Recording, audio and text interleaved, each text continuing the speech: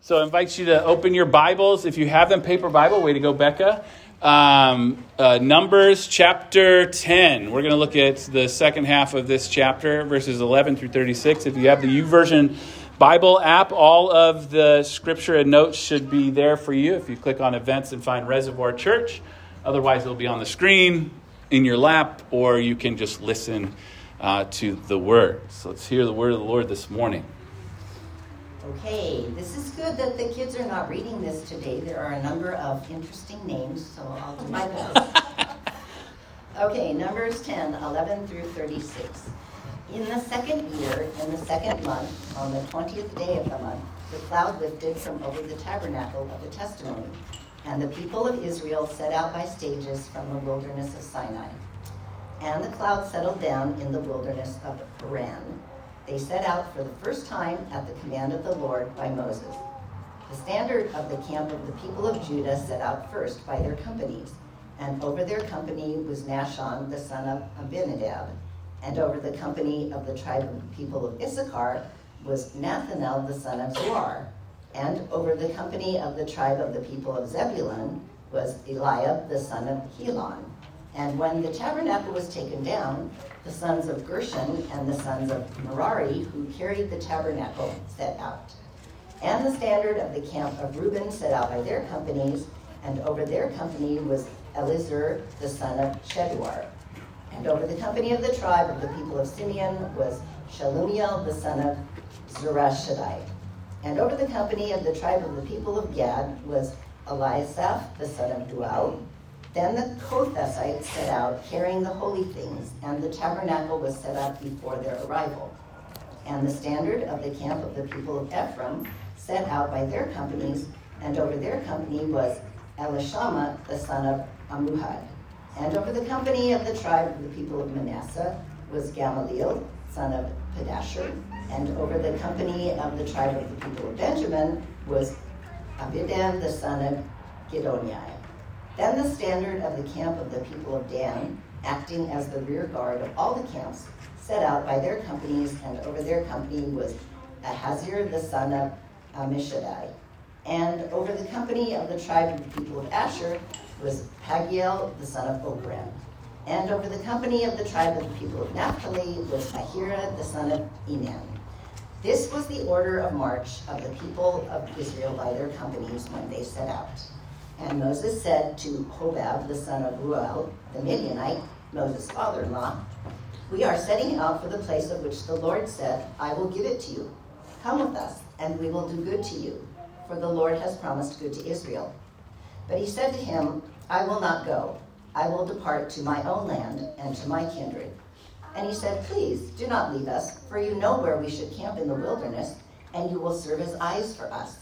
And if you do go with us, whatever good the Lord will do to us, the same we will do to you.'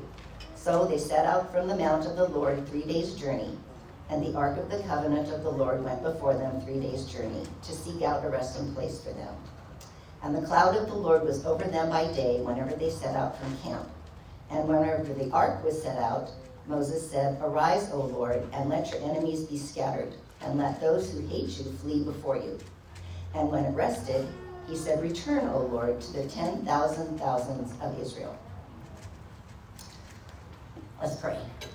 Father, thank you for being a faithful God, that you always care for your people. And Lord, thank you that you are so organized. Also, that you have a plan that's very detailed, that you sent the tribes out in order, and that there wasn't confusion. Lord, we are grateful that we know you have things in a perfect plan, that you order things according to your will, and Lord, that you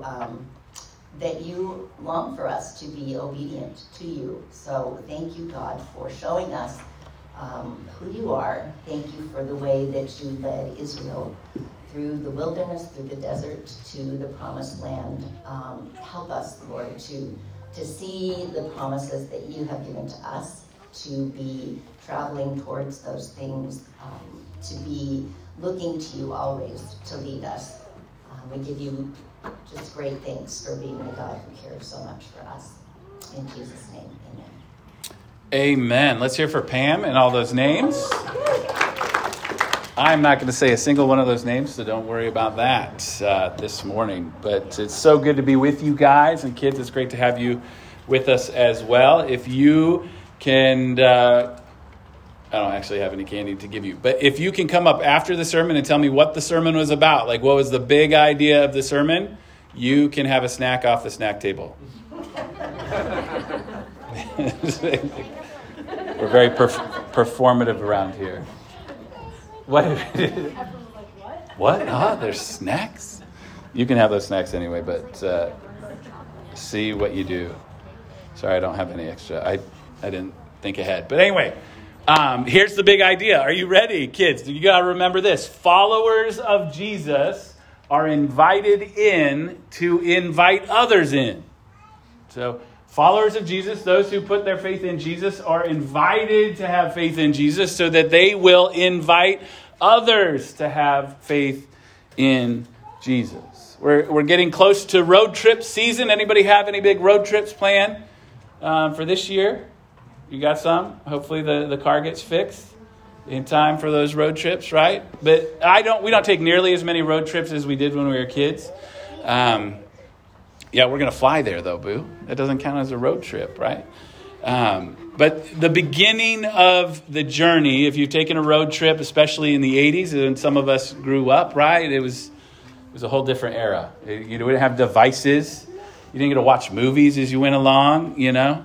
One trip, we went to Boston from Nebraska, and somebody loaned us one of these, 3-inch screen VCR players. You had to hunch under a towel in the back seat to watch a movie, and if it not plugged into the socket, you had about 15 minutes of watching time. So just thank the Lord for innovation and technology, all you youngsters, right? But when you would set out on that trip, there was just all kinds of excitement that journey held, right? There's so much energy to it. There was anticipation, especially if you were a kid. There was all kinds of excitement. You would wake up early, you'd load up the car, and then you were anxious to hit the road. When can we get going? When can we set out? And you hadn't yet experienced the long hours it would take to actually get to the destination and driving through the wild blue yonder.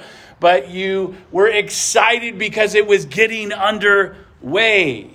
And that's the energy, if you can think of that road trip energy that we have when we come to Numbers 10, verses 11 through 36. They are starting their journey through the wilderness on the way to the promised land. Everything had been made ready.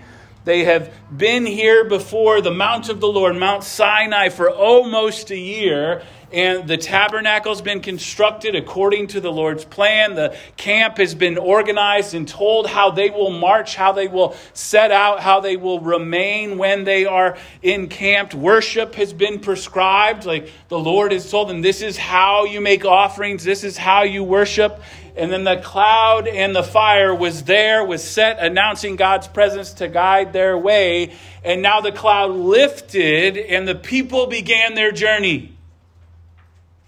We're not yet to the are we there yet moments that are coming rather quickly, but the clouds lifted, everyone prepares and marches out. And led by the ark, the tribes go out in order, heading to the next destination on their way to the promise.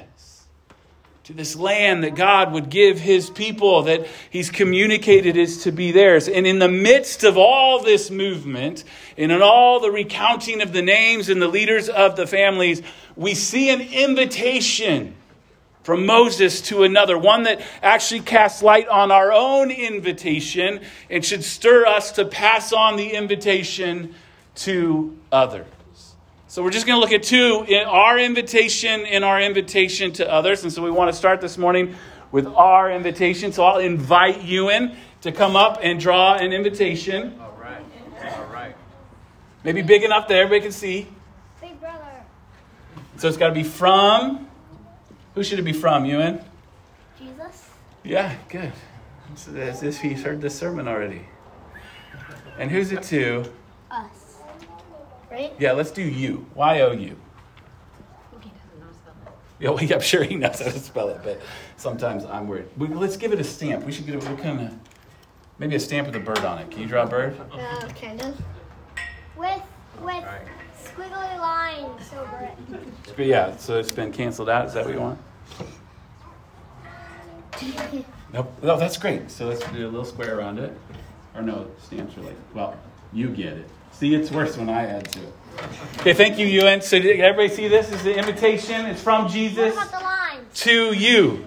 Well, it's not canceled out. It hasn't gone through the postal service yet. It's on its way. Just trust it will come. Hey! Right? Hey! So we'll get there, I promise.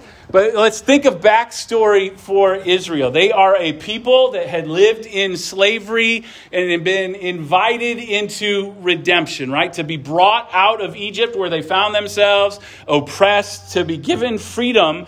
But more than just experiencing freedom, they were given a promise of a place of their own. And we see it highlighted in Moses' invitation to Hobab. And it says, and Moses said to Hobab, the son of Reuel, the Midianite, Moses' father-in-law, we are setting out for the place of which the Lord said, I will give it to you. He invites him. He says, come with us and we'll do good to you, for the Lord has promised to do good to Israel. Setting out for the place the Lord said, I will give to you. It is the promise that keeps them, that keeps Israel in this march. And there are going to be many hurdles along the way. And one generation is actually going to miss out on the promise because of their disobedience. But those that hope in the promise giver, that long for the land, they will actually see it. They'll own the promise. So it is coming. I can tell you how the story ends. Eventually, the second generation will move into the promised land. They will occupy it. They will dwell there just as God has promised. And they have God's presence with them and his provision for them as they journey. And so they have a hunger for the promise that drives them onward. It's why they march out, because they're headed somewhere. And as Moses says, arise, O Lord, and let your enemies be scattered, and let those who hate you flee before you. The ark leads the way to prove the point that the Lord goes before them, has prepared a place for them. And the promise here in the wilderness of Sinai points to another promise.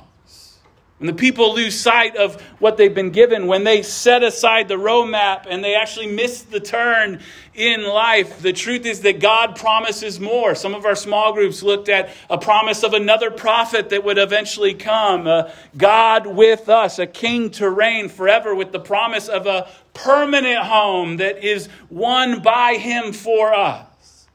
So that's who we are as Christians, living under this promise of a place, of a dwelling land with our King. And we can take heart and be encouraged by Israel's movement, because like them, we have been invited to something better and to a lasting home with Jesus. We can't ever forget that Jesus has come, and not just to do a work and stand before everybody and then us figure out a way to him. He actually invites us to him. And we see it in the ultimate of invitation in Matthew 11, right? Come to me, all who labor and are heavy laden, and I will give you rest. Take my yoke upon you and learn from me, for I am gentle and lowly in heart, and you will find rest for your souls. For my yoke is easy and my burden is light. Has anybody ever found themselves needing rest for your souls? That's the easiest way to be responsive. Yes, right? Because if you haven't yet, I need to talk to you and figure it out. But from freedom of slavery to sin to new identity, purpose, and perspective, and they're given a vision. We are given a vision of a future that drives us onward, just like Israel in the wilderness.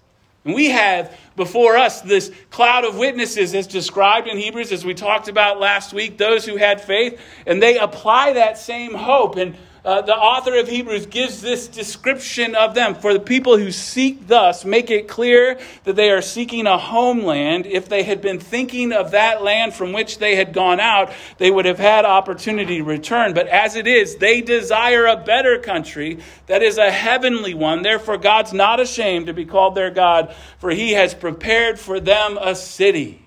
We are to be people that hunger for our home, for the land that he's called us to life forever with Jesus. Like, don't be confused for a second. Like, that's where we're headed. That is why we gather. That's why we keep moving onward, because we've been promised to spend eternity with Jesus. And we can keep going because of what he's already done to prove himself, and because of what he has promised yet to do for us. But it's still a journey, isn't it?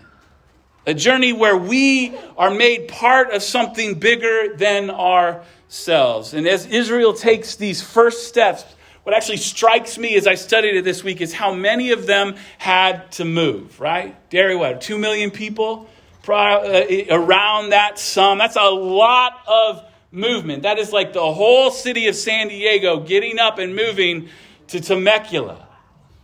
How awful of a hike that would be. And clearly not the promised land. Jokes. No, to some people, Temecula is the temporary promised land, right? But all of them, all those 2 million, everybody that's part of a tribe, everybody that's part of the priestly order, everyone is playing a role, whether or not we have their names. And they're stitching together this tapestry that they may have not had any sense about when they're doing it. But it's something that's becoming so beautiful, and a story that is being told that is far beyond them. We have all the names of the captains of the families, the leaders of the family, as Pam read them so well. She probably mispronounced all of them, but we won't know. We'll meet those guys one day, and she'll have to apologize to them, but that's all right. But each person they represent, the totality of their family, all of them are part of the story that God is telling to the world. As Israel moves through the wilderness, other nations are seeing them, and they're hearing the story of the one true God. Like, who is this Yahweh? And they're telling the story that we still tell today because we found its completion in Jesus. And even so, the journey will be long and difficult. And the next chapter, I mean, if you've got your Bible open, you can see it right before you. Chapter 11 is given the superscription, the people complain. It's like they just started and they complain. That chapter is what made me a Calvinist, so get ready. Next week it's coming. All right. I might preach in tongues just to see if you can follow. No promises. Some of you are like, what? Maybe. If that's what the Lord wants to do. We'll see. No, you've heard me preach Numbers 11 enough to know what I'm going to say anyway. All right. But it's clinging to the promise that gets them through when it gets difficult for those that do. And I think that's an example for us, that we cling to the promise that we have in Christ when things get difficult for us. And it's exactly how Moses prayed. And whenever the ark set out, Moses said, "Arise, O Lord, and let your enemies be scattered, and let those who hate you flee before you." And when it rested, he said, "Return, O Lord, to the 10,000 thousands of Israel." This week at small groups, Stacy and Chris were singing a song from the 1900s. It sounds so long ago when you say it like that, right? But it was the 1990s, right? Or 80s. That used that refrain. Do your kids ever say that? You were born in the 1900s? Yes, punk. Do you guys want to sing? No? Okay, well, yeah, right. We're a gracious place. We don't want to force them. We want to give them. But there is a song, Chris can sing it for you later, that uses that refrain. And Moses sang this song as God led the people out. And one writer says he knew that God's people constantly need to be reminded of this reality, that God is their help, going before and ever present with them. Is the same not true for us as well? I know that it is often, for me, the writer says, I constantly forget that my pilgrimage is a fight in which, unless the Lord wins the victory for me, all of my best efforts are in vain. And how many things in my life would be different if I remembered the truth? I waste way too much time on Instagram Reels. Anybody else? Just me? Stay off of social media, right? But I see so many pastors preaching these messages, and all of them, I walk away from them like, you don't need Jesus for that. Oh, you don't need Jesus for that. You just need to, work harder, do your thing. Listen, if you hear a sermon that you don't need Jesus for, it's crud. Kids are here. I would say something stronger. But like, it is a waste of time, because if you can do it without Jesus, there's no point to it, right? Oh, I'm off my soapbox. Back to what this guy said. He said, if I remembered this reality, I would pray more to be more constant in invoking God's aid in my struggles. I would awaken every morning crying, rise up, O Lord, protect me against my enemies and against temptation. Walk with me throughout this day. I would go to sleep at night asking the Lord to remain with me, thanking him for his sustaining presence and power throughout that day. Moment by moment, in between rising and resting, my thoughts would return repeatedly to the Lord to invoke his presence and his power with me. And that's what this invitation gives us the ability to do. Like, Lord, go before me today. Lord, return to me. Let me experience your presence. And we have the Spirit to remind us of who we are, whose we are, and where we are headed with him. We have to remember that our journey with Jesus, though given all this promise of victory out before us and presence with us, will necessarily involve discomfort and suffering. It's a journey whose sacrifices only make sense in light of the outcome. It only makes sense for Israel to struggle through the wilderness because they're going to the promised land. And the troubles that we experience, the suffering that we experience, the opposition that we experience in this life only makes sense because of the promise we're going to receive in Christ with him. And the longer we walk, the more we trust that the one who began a good work in us will bring it to completion. And just like Paul, the apostle, we learn to find perseverance. He says in Philippians 4, one of the most misused scriptures ever, not that I'm speaking of being in need, for I have learned in whatever situation I am to be content. I know how to be brought low, and I know how to abound in any and every circumstance. I have learned the secret of facing plenty and hunger, abundance and needs. I can do all things through Christ who strengthens me. Like, we think that tagline, you just put that on the coffee mug, right? Or you just need to put that sign next to the 5K so all the fat people can finish it. I'm speaking for myself, right? But I can do all things through Christ who strengthens me applies to, like, I can get out of bed in the morning. I can face my anxieties. I can go to a workplace that it is difficult to be because it's a worldview that's completely opposite of what Christ has called me to be. I can live in relationships that are unique and different and vastly set apart from the way of the world because I can do all things through Christ who strengthens me. I can be content in the wilderness wandering because he's with me. And walking with family keeps us. That's why the church is vitally important. Through the wilderness of this life, we get to cry out to the Lord on each other's behalf, remind one another what we actually have in Christ, and we model for each other what it is to trust him along the way. So tell you what, if you don't know how to trust God in the situation you are experiencing now, there is likely someone else, even in our small church of 80 people, if everybody showed up, that they've been through that. They've had to learn to trust the Lord in that situation. They can encourage you in that. And they become voices that sing to us just like Moses. As Paul would say to the Corinthian church, so we do not lose heart, though our outer self is wasting away, our inner self is being renewed day by day. For this light momentary affliction is preparing for us an eternal weight of glory beyond all comparison, as we look not to the things that are seen, but to the things that are unseen. For the things that are seen are transient, but the things that are unseen are eternal. And in the thick of that weight, in the thick of that difficulty, he gives us rest.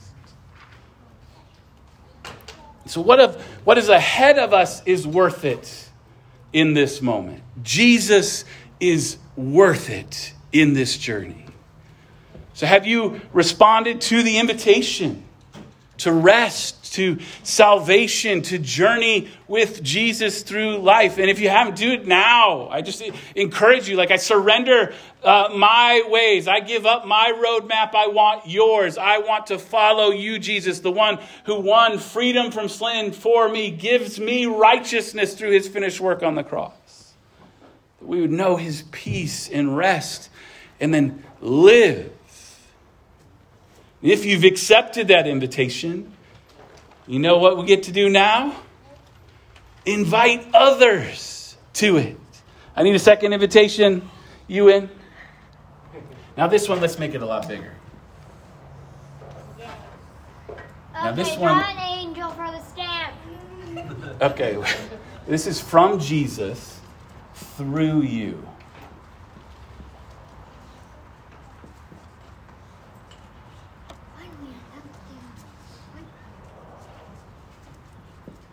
Through, yeah, oh, that's good enough. And then 2, right down here.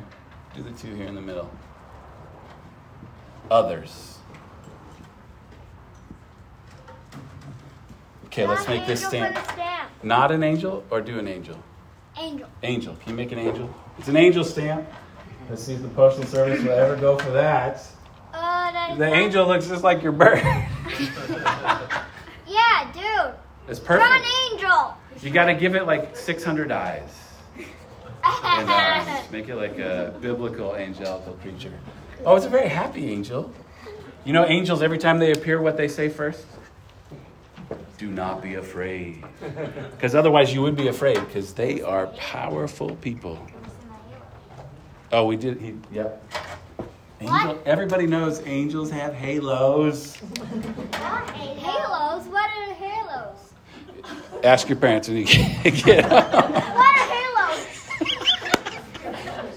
I'm raising her. It's my own fault, right? So the invitation we give. And this is the invitation of Moses to Hobab, right? This is Moses' brother-in-law. I think Ruel is another name for Jethro. We don't quite know for sure. But he's inviting him onto the journey with Israel. And we see it in verses 29 through 32. And Moses said to Hobab, the son of Ruel, the Midianite, Moses' father-in-law, we are setting out for the place of which the Lord said, I will give to you. Come with us, and we will do good to you, for the Lord has promised good to Israel. But he said to him, I will not go. I will depart to my own land and to my kindred. And he said, this is Moses again, please do not leave us, for you know where we should camp in the wilderness, and you will serve as eyes for us. And if you do go with us, whatever good the Lord will do to us, the same we will do to you. It's fascinating here that Moses invites Hobab both to the experience of the promise and the care of the Lord and along on the journey because he would be useful to Israel in this moment. And Hobab's been around for a while. He's likely been with the whole camp as they've been before Sinai. And so he knew the score. He knew what was going on, what it meant to live before this Lord. He'd seen the warnings of like, don't come near this temple if you're a foreigner because you're going to be struck down. God is holy, right? But Moses in this moment invites Hobab into the joining the spiritual descendants of Abraham who left his home and his people by faith, seeking a city with foundations that God had promised him. And that's what he's inviting Hobab to do in the same way. He says, come with us and we will do good to you, for the Lord has promised good to us. The truth is, just like Moses, we have the authority to invite others into the promise. And it actually has been the point of the church all along, right? Jesus, as he's having his last moments with the disciples in Luke's gospel, in Luke 24, and he said to them, thus it is written that Christ should suffer and on the third day rise from the dead, and that repentance for the forgiveness of sins should be proclaimed in his name to all nations. Beginning from Jerusalem, you are witnesses of these things. That's the mission of the church, to proclaim repentance and the forgiveness of sins in his name. To all nations, all ethne, all people, no matter where they come from, no matter their political perspective, no matter their economic circumstance, all people are to hear the truth of forgiveness in the name of Christ. Paul will go on in 2 Corinthians. We know this section well. From now on, therefore, we regard no one according to the flesh, even though we once regarded Christ according to the flesh. We regard him thus no longer. Therefore, if anyone is in Christ, he is a new creation. The old has passed away. Behold, the new has come. All this is from God, who through Christ reconciled us to himself and gave us the ministry of reconciliation. That is, in Christ, God was reconciling the world to himself, not counting their trespasses against them, and entrusting to us the message of reconciliation. Therefore, we are ambassadors of Christ, God making his appeal through us, from Jesus, through you, to others, and we implore you on behalf of Christ, be reconciled to God. This is our mission. This is who we are. That we would go about life making disciples. And this just is not for the grown-ups in the church. This is for all of us. If you've put your faith in Jesus, you now get to invite others, no matter how old or how experienced or how broken down or how set up they are. You get to invite them because they are captives that need to be freed. We get to live proclaiming forgiveness in his name. And the truth is, friends, in my lifetime, I don't think the harvest has ever been this ripe. I was looking at some new research from Barna, a Christian research organization, and they did a wide-reaching, just poll of people to get a sense of the spiritual inclinations of humanity in America at this moment. And they said pollsters found that all generations, including young Americans, want to grow spiritually, with 77% of Gen X and millennials, let's hear Gen X, expressing what Barna Group CEO David Kinnaman describes as spiritual hunger. Among Gen Z, 73% expressed such a desire, while 70% of baby boomers said the same. What's up, baby boomers? Slacking.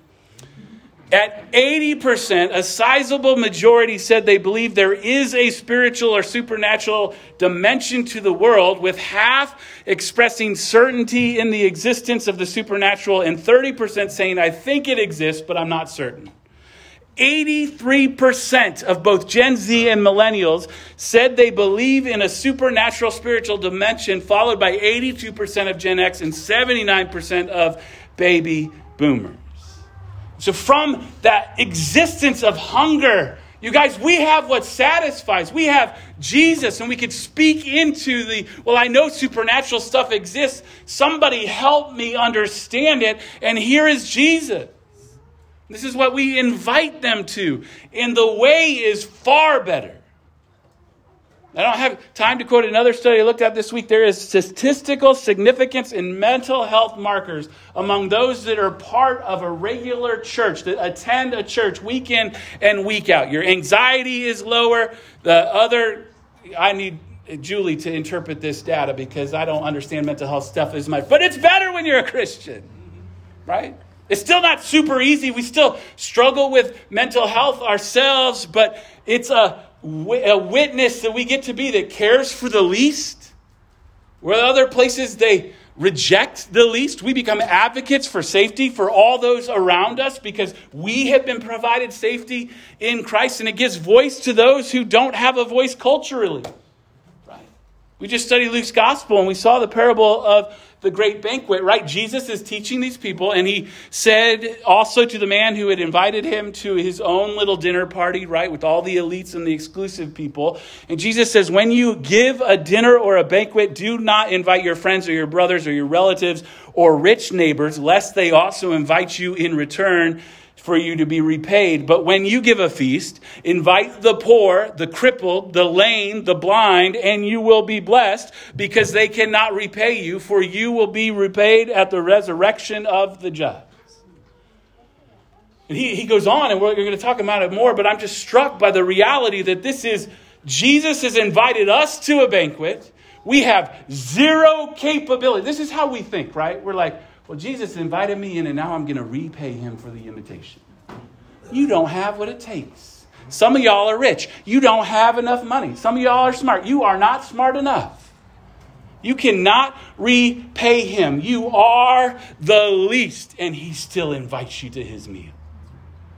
And some will refuse the invitation, right? He tells the parable of the banquet. The master has sent out his workers to say, the banquet is ready. They received the invitation in the mail, and now they had someone at their door say, come on to the party, right? But they all had other things to do. So, and this is what Luke tells us. So the servant came and reported these things to the master, and then the master of the house became angry and said to the servant, go out quickly to the streets and lanes of the city and bring in the poor and crippled and blind and lame. And the servant said, sir, what you have commanded has been done, and there is still room. And the master said to the servant, go out to the highways and the hedges and compel people to come in, that my house may be filled. This is an aside. This is a sermonette. Some people say, why are you a church that focuses on doing ministry to those with disabilities? Because this is the model Jesus gave us. Well, we're too busy. I talk to a lot of pastors that are like, well, we just want to care for the people that are in the church now. It's like Jesus right here has told us there's room. Because when you invite in those that are disabled, the poor, the crippled, the blind, and the lame, and he says, what is to be done? There's still room. So we're going to emphasize a ministry to those who are unseen in our community, where there be families with kids with disabilities, adults with disabilities, those that have been freed from sex trafficking, those who have minority voice in our culture. This is a place for them because that's the banquet Jesus designed. There's always room. Come on, white people, there's room for you. Right? Okay, back to this sermon. Because hope keeps us, we invite others. That was a look of what? Okay. Our experience of salvation and his promise already to us keeps us and makes us people who go around saying the banquet's ready. Come on. This is, Stacy and Chris are from the 1900s. This is Charles Simeon from the 1800s. And it's Old English, so get ready. Think then, ye who have tasted anything of redeeming love, is it possible that ye may be useful in promoting the designs and in advancing the glory of your Lord and Savior? And will ye not do it? Shall any earthly interests or attachments prevail with you to put your light under a bushel, when by suffering it to shine forth you might aid others in their way to heaven? Oh, requite not thus your heavenly benefactor, but join yourselves to his people without delay, and live henceforth altogether for him who lived and died for you. He gave all of his life for you, so you can give all of your life for him.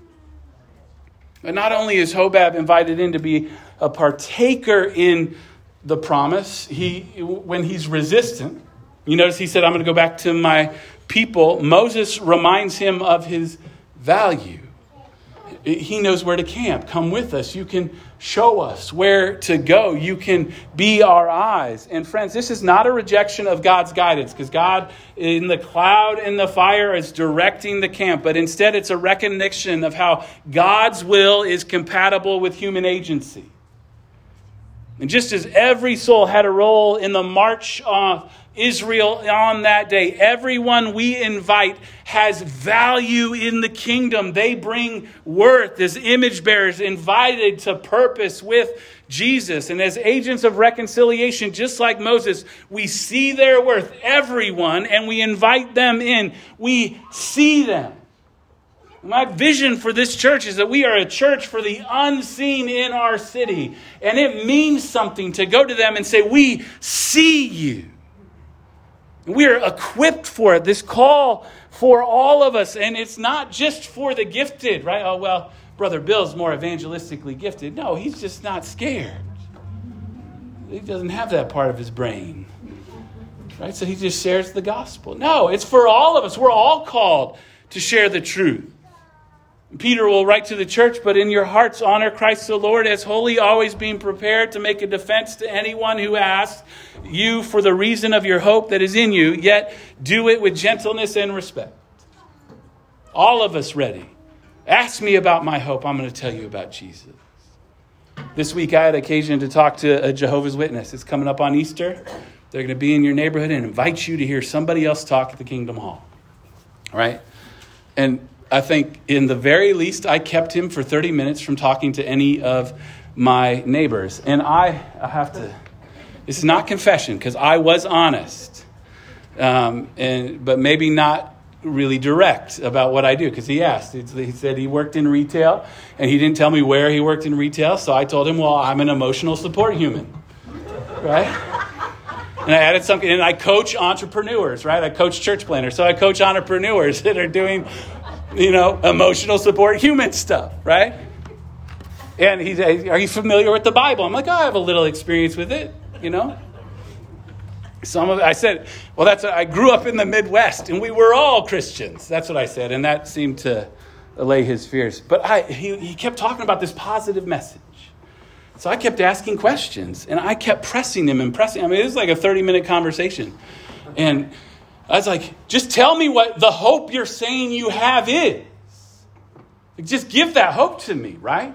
They don't believe in hell, evidently, because he said that's just the trash heap, a word misused that people have been using to scare people all over. And I'm like, oh, brother, you better come back because I've got a message for you, right? But he's like, well, maybe I'll come back next time and I'll tell you about it.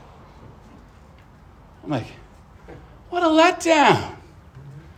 I'm hungry. I was pretending to be hungry. If we get asked, what is the hope that you have? Oh, my goodness, friends. If you say nothing more than Jesus, you don't have to be articulate. The word promises that the Spirit will give us the words to say. And you just ask the Lord in that moment, Holy Spirit, help me to speak the truth of who my hope is and what hope looks like in this day and age. And He'll give you those words. And if it's nothing more than I have found peace in Jesus. I can't fully explain it, but there is peace that is beyond my understanding, and all I know is that I get to invite you into it too. So pray for that man, because next time I'm telling him I'm a pastor. But more than telling him I'm a pastor, I'm going to tell him I'm a person who was wrecked, who put my hope in all kinds of things. Success, my own identity or skewed views of it, my own experience, what people had done to me as if I needed to wear that as my identity. And instead of all that, I found identity, hope, freedom, and life in Jesus. And now you get to pay me to tell other people about it every day. And I won the lottery. Right. So one pastor says, when someone asks us why we are followers of Jesus, what is our response? The answer is certainly not because since the time we became Christians, our lives have begun to work out more successfully. I cannot say that God always gives me everything I want or think I need, nor does He always make my life run smoothly and easily. What I can say, though, is this. God has promised me eternal life in His presence, a place where I shall stand before Him forever and do what I was created to do, which is to worship Him. God has promised us that in view of the glory set before us, this is the very best life we can experience in this world. Eternal life will make worthwhile whatever losses we have to suffer in the present. What is more, the Lord has promised His presence with us in the midst of all the present difficulties of life. Amen. Praise God for Jesus. And oh, that we would be a people so enamored with Christ that we can't help but share Him with others. He is the founder of our faith and its goal. He is the one who gained our salvation on the cross with His cry of, "It is finished," a salvation that is made ours by the Spirit. He is the one who promises to go with us, to never leave us or forsake us, to go before us, ordering our steps. He is the one who fights our battles, and He has already won the victory. He is the one we are to show our neighbors and friends and to say to them, "Here is the rest for your soul. Come with me and meet this glorious Savior. Come and share the good things He has promised to all those who belong to Him." He Himself is the joy that is set before us, the joy into which we will finally enter in fullness and completeness when our wandering days are done. Whatever good the Lord will do to us, the same He will do to you. Followers of Jesus are invited in to invite others in. Friends, live from your invitation. I know I get excited. Yeah. And it's not for applause, but it's because I've been invited in. I feast with Christ. Live from your invitation. Accept it. Repent and believe. If that's you this morning, I want to talk to you more about what it means to repent of sin and believe in Jesus. But if you've accepted your invitation, live settled, secure, forgiven, and free in Jesus, and ask the Spirit to give you an increasing hunger for Jesus in your life. This week, so today's Delaney's birthday. She's 17. Give her a Pentecostal handshake. But this week, Dershan celebrated 72 years of life. Golf clapping, Dershan. Yeah, right? But I was so encouraged as Dershan was sharing the good things that are going on in life. He's just reflecting on the reality that retirement for him has been a tremendous gift because he has been able to invest more time in pursuing the Lord, in studying Scripture, meeting with Bill, having conversations with others about Jesus. And that so encouraged me because you don't have to retire to get that. You can pursue Jesus now. And he's modeling for us what it looks like to savor Christ and want to share that flavor with others. So live from your invitation and live to invite others. Say their name to Jesus and say his name to them. See people, pray with them, love them because you have been loved. Man, I pray that we have opportunity. Our youth prayed this last week, that we would have opportunities to share Jesus with those around us because we have answered the invitation he gave to us. For some of you, the journey is just beginning.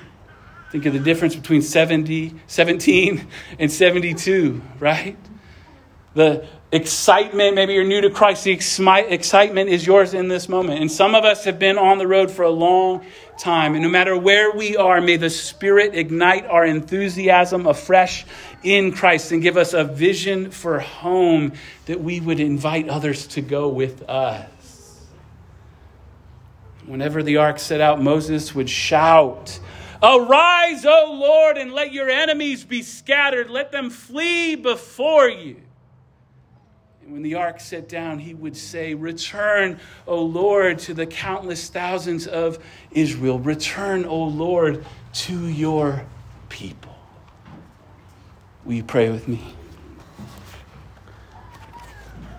Oh Lord, what a gift you are to us that we can, as we walk through this life, call on you to arise and go before us. Jesus, you have gone before us and you welcome us in. You have provided the way for us to the Father. Help us not to just presume upon that truth, but to live from that invitation that we would invite others in. Lord, we recognize there is a spiritual hunger in our day that's beginning with revivals at different campuses and different places. There is much that we get to witness in the coming days, and we want to be people that remind everyone around us of the hope that we have, and it's you. Would you equip us to see those around us the way you see them? Give us your heart for our neighbors. Give us your heart for our enemies, that we would be a people of hope, inviting others to your banquet for your glory and our good. In Jesus' name, amen.